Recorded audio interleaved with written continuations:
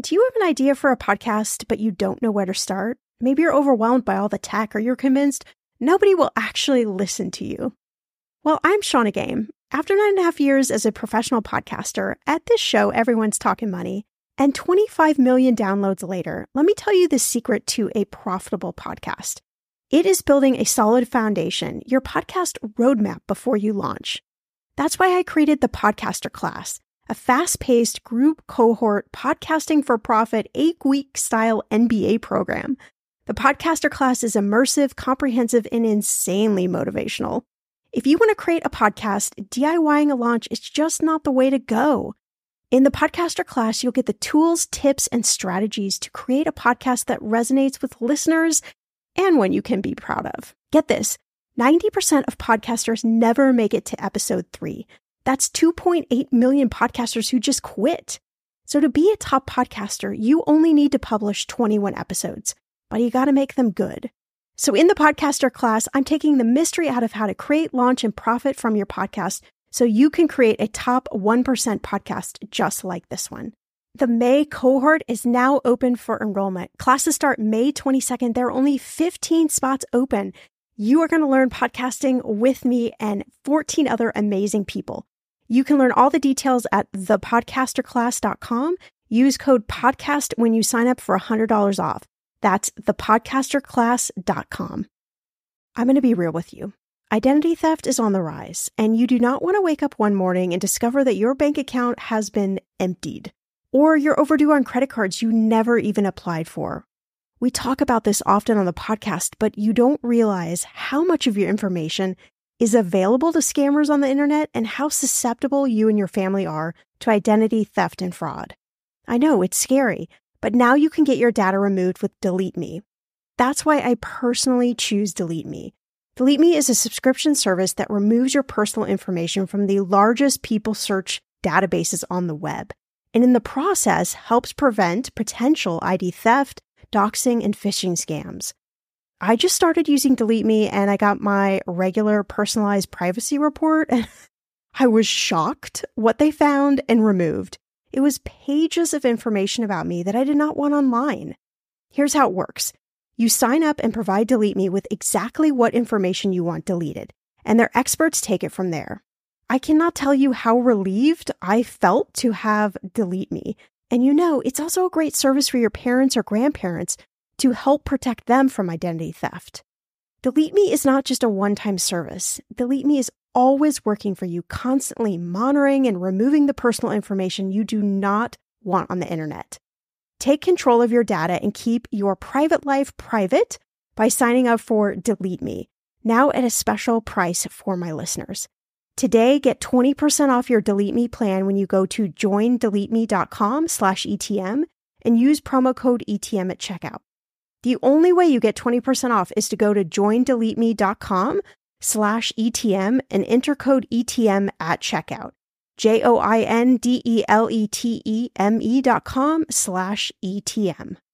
Go to joindeleteme.com/ETM and use code ETM for 20% off.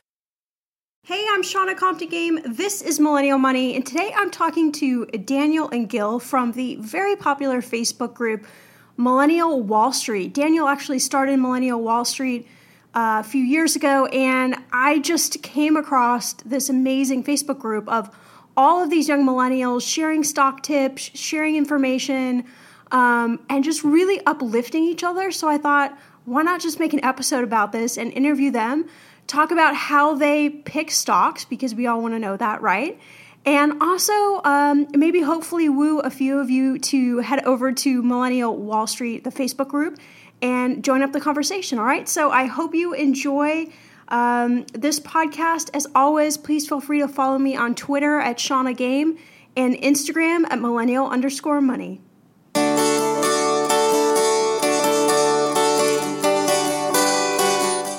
All right, I'm so excited to have Daniel and Gil on Millennial Money podcast today talking about Millennial Wall Street. So thank you both for joining us. Thank you for having us. Thank you, Shauna, for having us. Awesome. So let's start with you, Daniel. So you're the creator, kind of the brainchild of Millennial Wall Street. And tell the listeners, what is this all about? How do they find Millennial Wall Street? And maybe, why you even started this. Okay, so Millennial Wall Street it's a Facebook group. It's a forum style group, and it was created in 2011. And I really started, and this is going to sound incredibly selfish, but I did it to make my life a lot easier because I got into investing in the spring of 2011. I was introduced to it in 2011, and I started building my network of people. I started just talking to tons and tons of people. I was introduced to finance with options and derivatives, which you would think someone's first lesson is, what is a stock? How does the stock market work? Yada, yada, yada. No, I went to the advanced math portion, and for some reason, everything just made sense and clicked. And all of a sudden, I fell in love with it, and I started being incredibly self-taught. I mean, Investopedia was my go-to, Yahoo Finance, just everything I could get my hands on, every book. And so I guess Millennial Wall Street, as a whole, it originated in 2011, but I finally put the group together. I created this group in 2014 on Facebook when my network got so big and so overwhelming that my phone battery would die, my laptop battery would die, because I would be talking with people about finance, investments, economics, personal finance, everything related to the flow of money. This would be 24/7 for me. And it was a passion, but it was becoming so crazy that I needed to consolidate and make everything a lot easier. So I went on Facebook where I figured, okay, everyone's already here. I need to post one thing so everyone sees it rather than hit every single person individually with a call, a text, an email, a chat group, whatever. So I created Millennial Wall Street. That could be overwhelming, having all those people text you all the time. It was insane. I felt like I had a phone that should belong to an investment banker because my phone was going off so much. It was ridiculous. You're like, where's the paycheck associated with this? Yeah, exactly. It's like I'm learning all this information, sharing perspectives, but I'm not getting comped yet. But so I created this group. I started it with about 50-ish or so people, and over the years, since again, the group was officially started in 2014 on the page. And ever since, it's been growing completely organically. I mean, everybody and anybody who I'm associated with who is interested in finance, whether it's a professional, a student, a retail investor, or somebody who wants to learn, people are on this group. And what's been awesome is that there are now people who are just extensions of my network who are adding their own networks to this. So the group is growing and growing and growing. And as I'm looking at my screen right now, there are, as of today, and I just added a person before we got on this call, there are now 864 people. Right. And so that just, I mean, I don't know what you guys think or how you feel about this, but to me, that just really shows like, A, people are, especially millennials, are, looking for this knowledge share, this information, and B, it's kind of sad because, at least from my experience, and this is sort of the precipice behind, me doing this podcast, is there aren't a lot of places where people can go and actually find out this information. So everybody is just kind of like feeling their way around in the dark, terrified of like another 2008, 2009 happening. Yeah. So it's interesting to me, that something like this, has such a movement behind it. I think that's awesome. Yeah, and it's growing, and I kind of wish that we talked a little bit more about personal finance on the group, because I'll be honest, at this point, we're talking more about global events that are influencing the market day in and day out. We're talking about, who owns what stock, who thinks that this stock is going to go up, who thinks this is going to happen.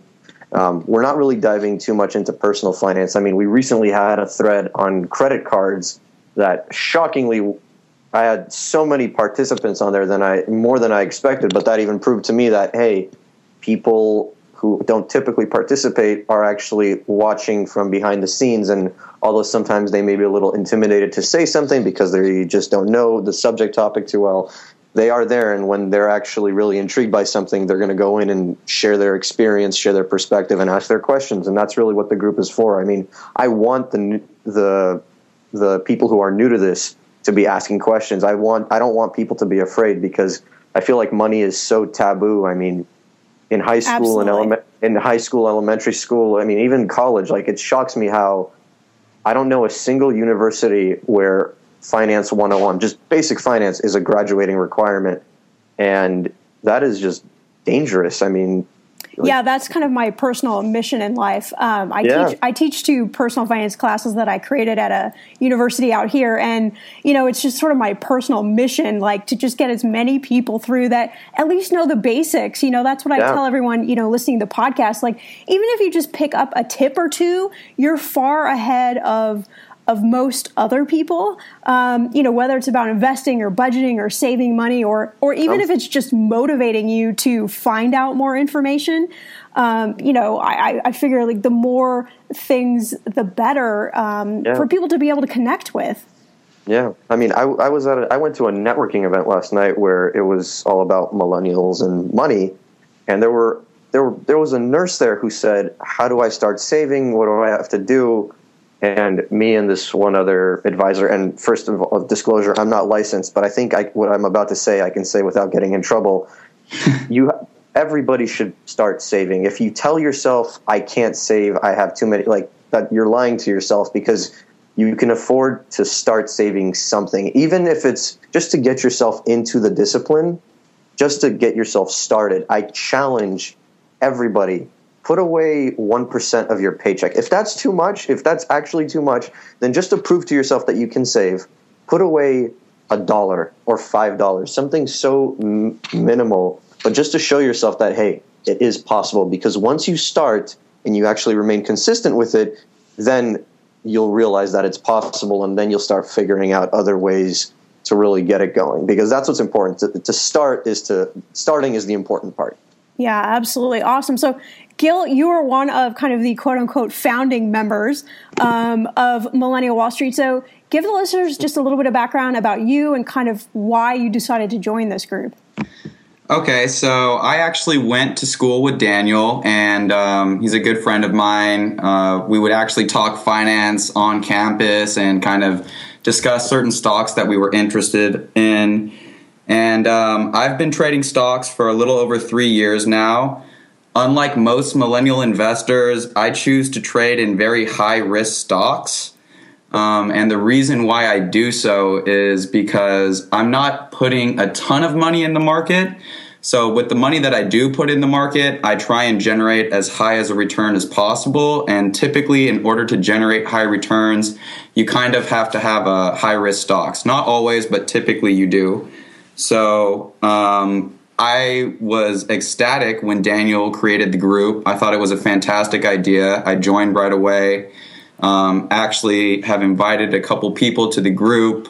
And before Millennial Wall Street came about, really the only other community where I was discussing with other people about my stock decisions was a forum called StockTwits, which is kind of a similar idea, but not as nice as Millennial Wall Street, because with Millennial Wall Street, you actually see, you put a face to the name, and you can see which types of people are investing in what, and kind of what the returns have been, what their strategies have been. So it's a very valuable resource in which you can learn a great deal. And I was definitely one of the first 50 members, so it's been very exciting to watch this group grow and kind of see the direction that it's taken over the past couple of years. Absolutely. So to kind of get into, obviously we're here to talk about stock investing. So for the listeners who are completely new to stock investing, or they want to really start, but they have no idea how or where or what to do, what kind of advice would each one of you give to that newbie out there? Oh boy. I know that's probably like a 3-hour, Well, I mean, it could be a 3-hour discussion, or it could be a 10-second discussion. And I mean, I can follow the words of Jim Cramer, who I'm sure most people have heard of or know of. He hosts a bunch of shows on CNBC, including Mad Money. And I kind of fall in line with him on this part, where if you're just starting out and you don't know much, then buy an S&P 500 ETF.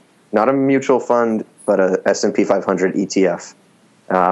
Or if you want to, or perhaps even a Dow Jones ETF or a NASDAQ ETF. If you want exposure to the U.S. markets, just get an ETF that's based on a U.S. index.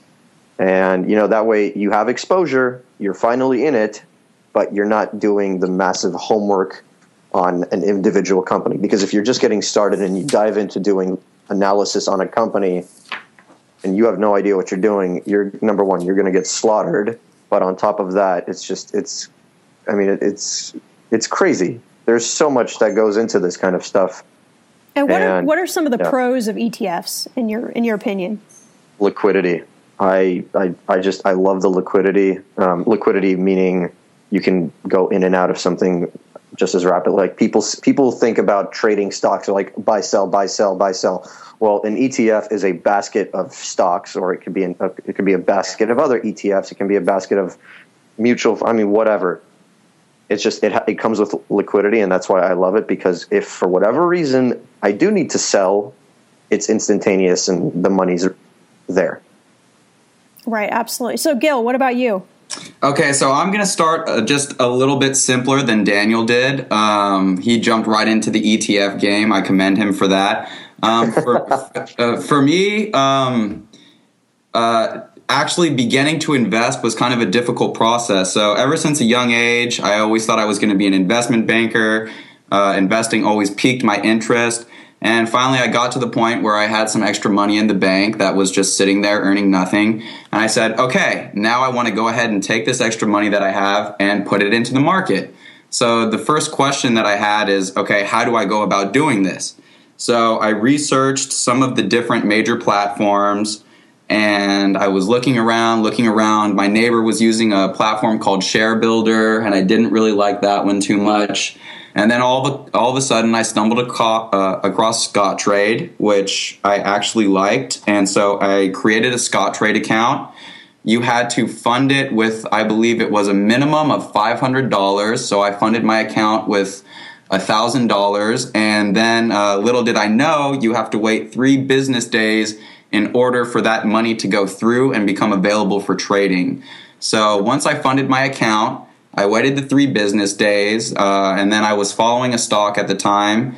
It was an ETF of all things. And after that time went through, I probably sat and waited about a month and a half.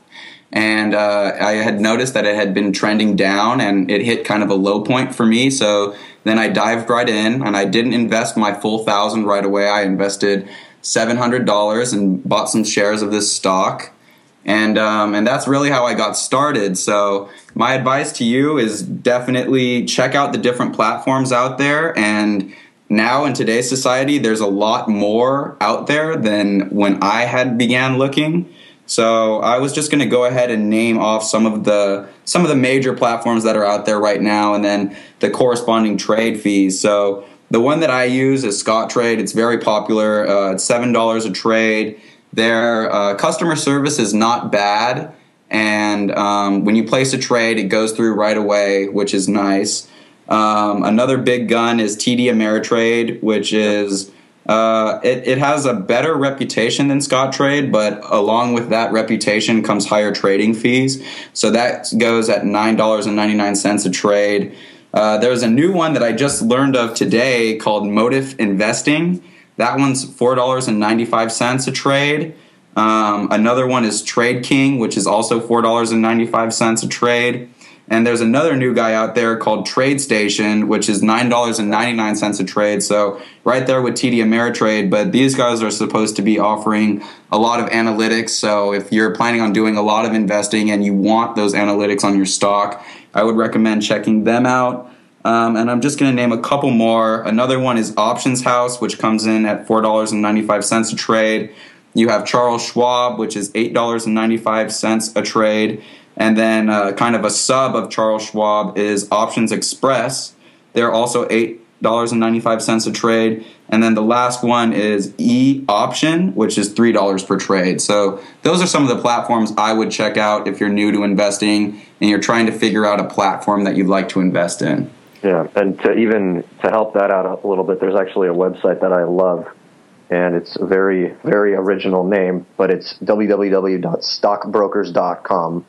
You go there, and I think this is the best review website for all the online brokerage houses.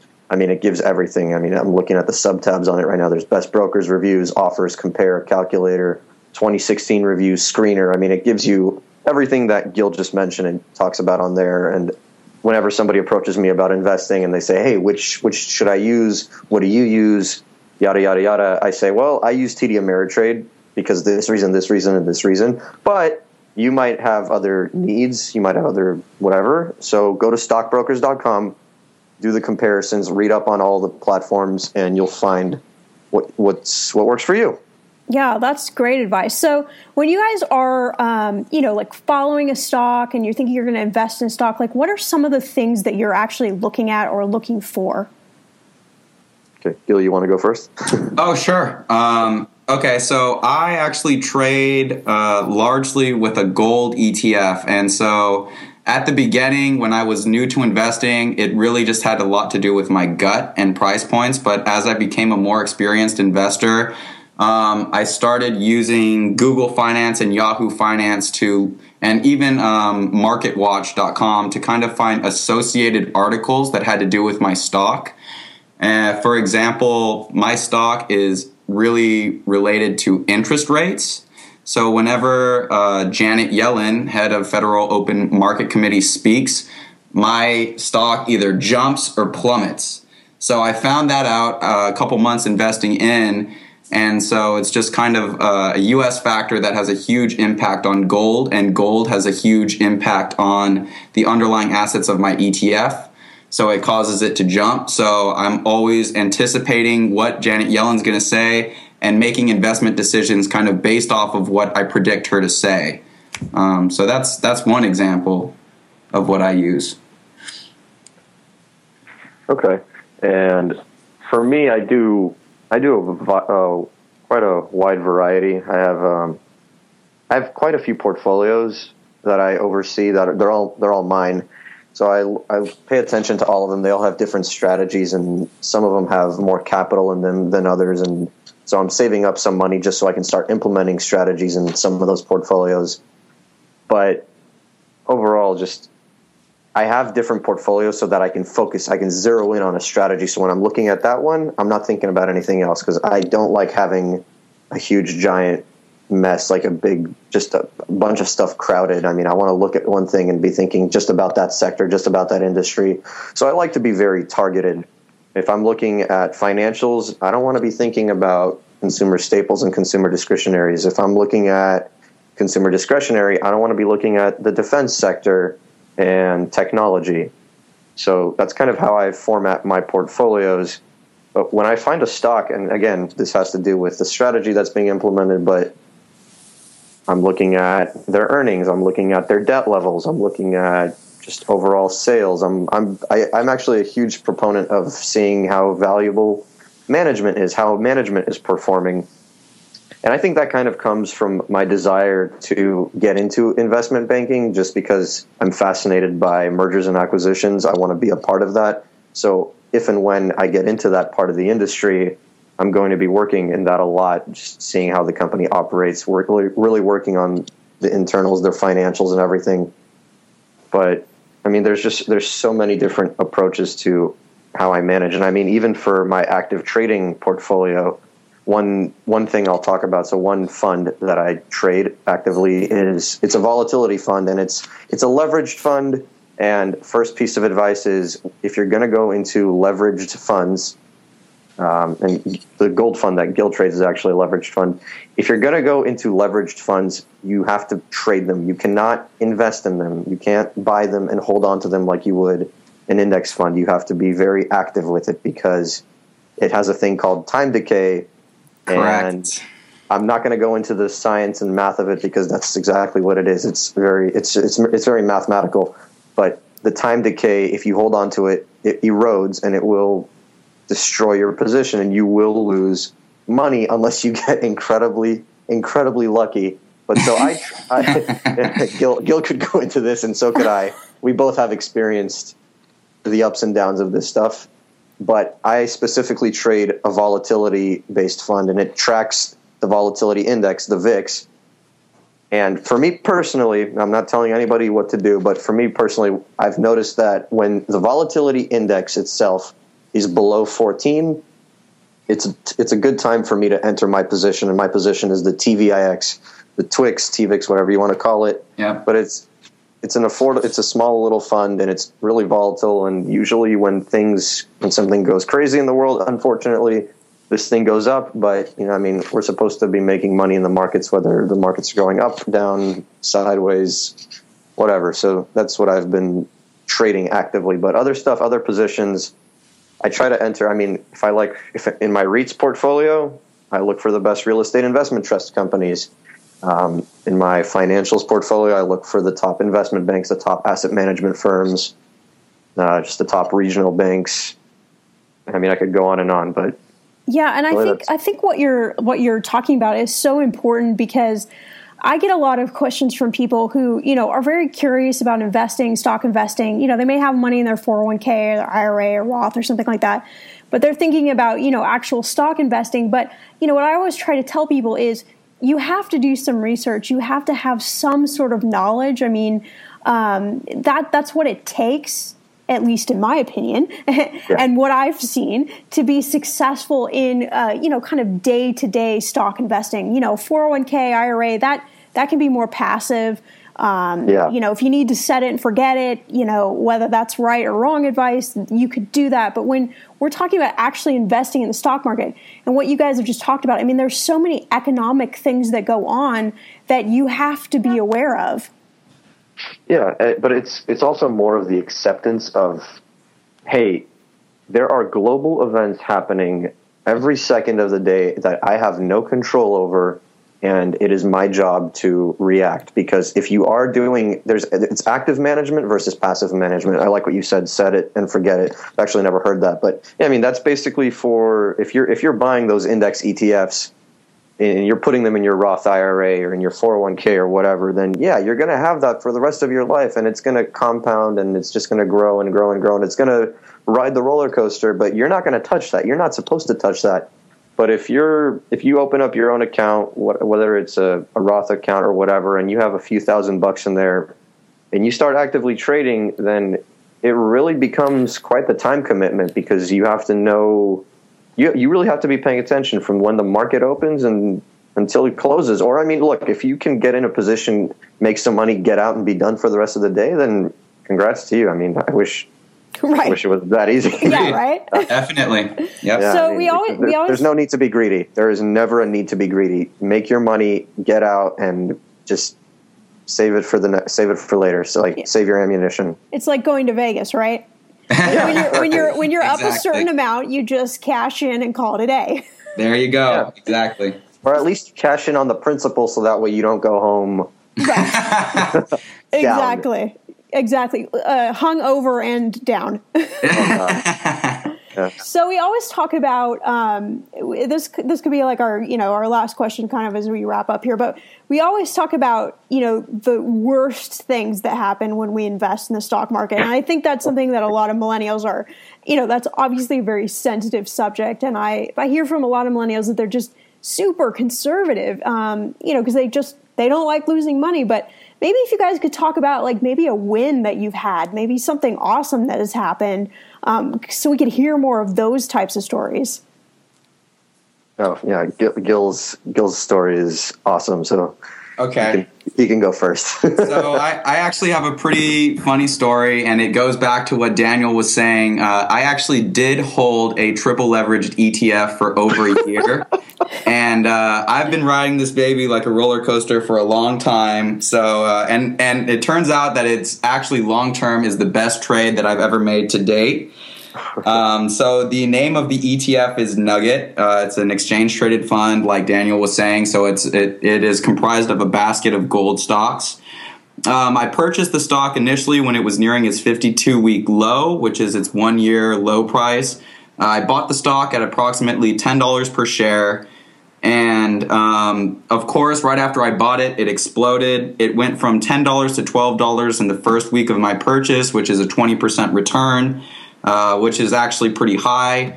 After 1 month, the stock had jumped up to 14, which was a 40% ROI. And I had a lot of older people, more veteran investors telling me, okay, take some profits, get out. and I was not doing it. I was going to hang on to it. So I hung on to it.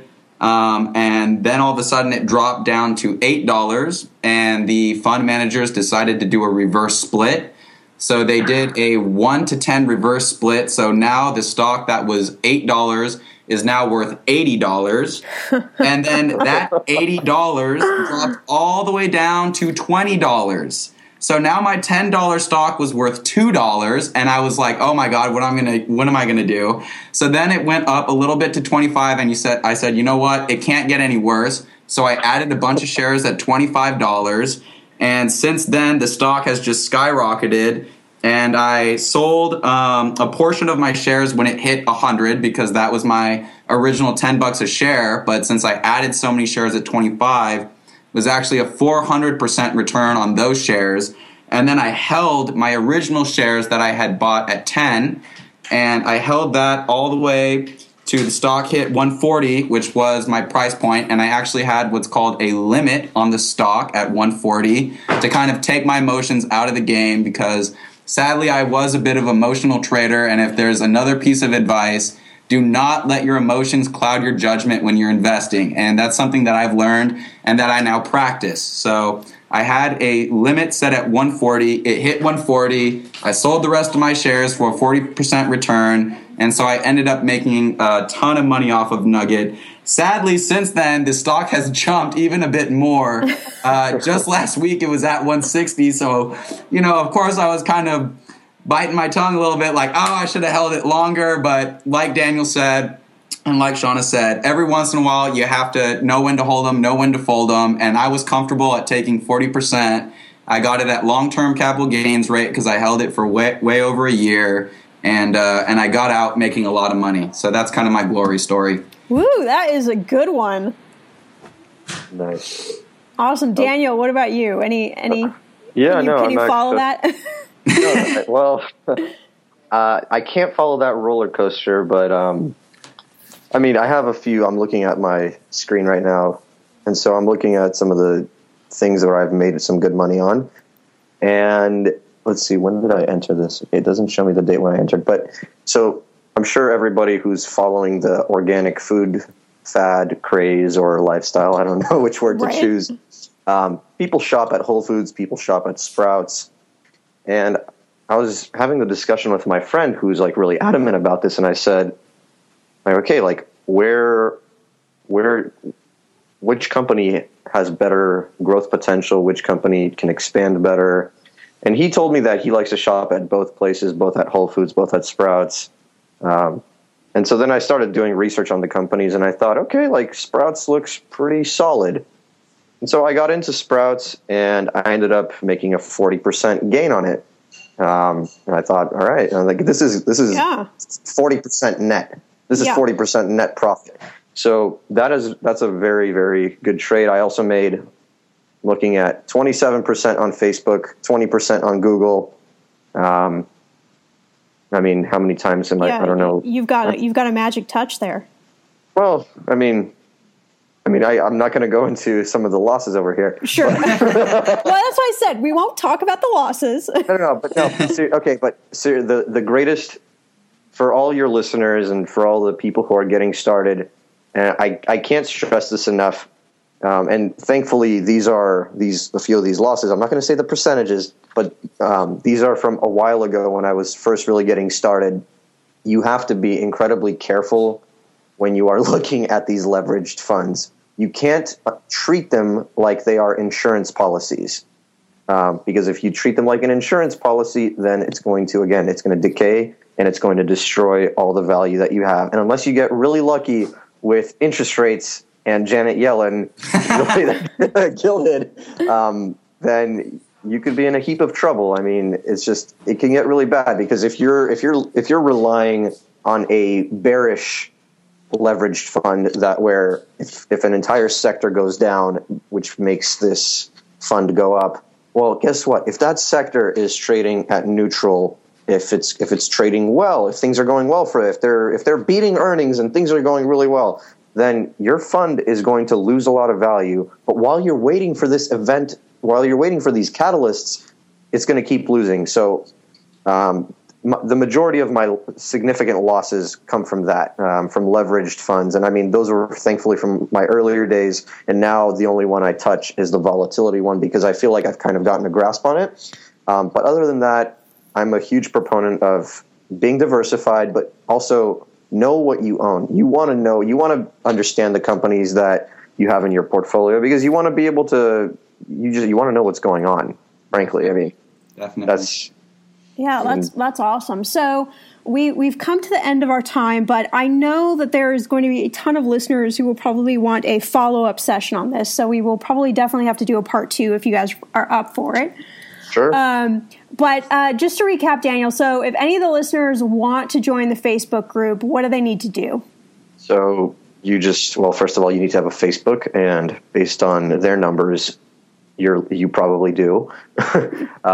So you need to go on Facebook. You need to search Millennial Wall Street, and it will come up. And Millennial is spelled Millennnial, and then Wall Street. It's all 3 separate words. So just look up Millennial Wall Street, and it should come up. It's a closed group in the sense that you can find it and you can see the members. You can't see the posts unless you join. Once you hit join group, and I see it pop up, I'll hit accept. I mean, because I try to keep advertisers and random spam people out. I try as much as possible. But yeah, anybody can go and find it. Millennial Wall Street. Go on there, find it, and welcome to the party. Awesome. Well, thank you both so much for your time. You guys have shared some awesome tips and awesome information, and I just think the listeners in here love this podcast. So thank you both so much. Of course. Thank you, Shauna. Thank you.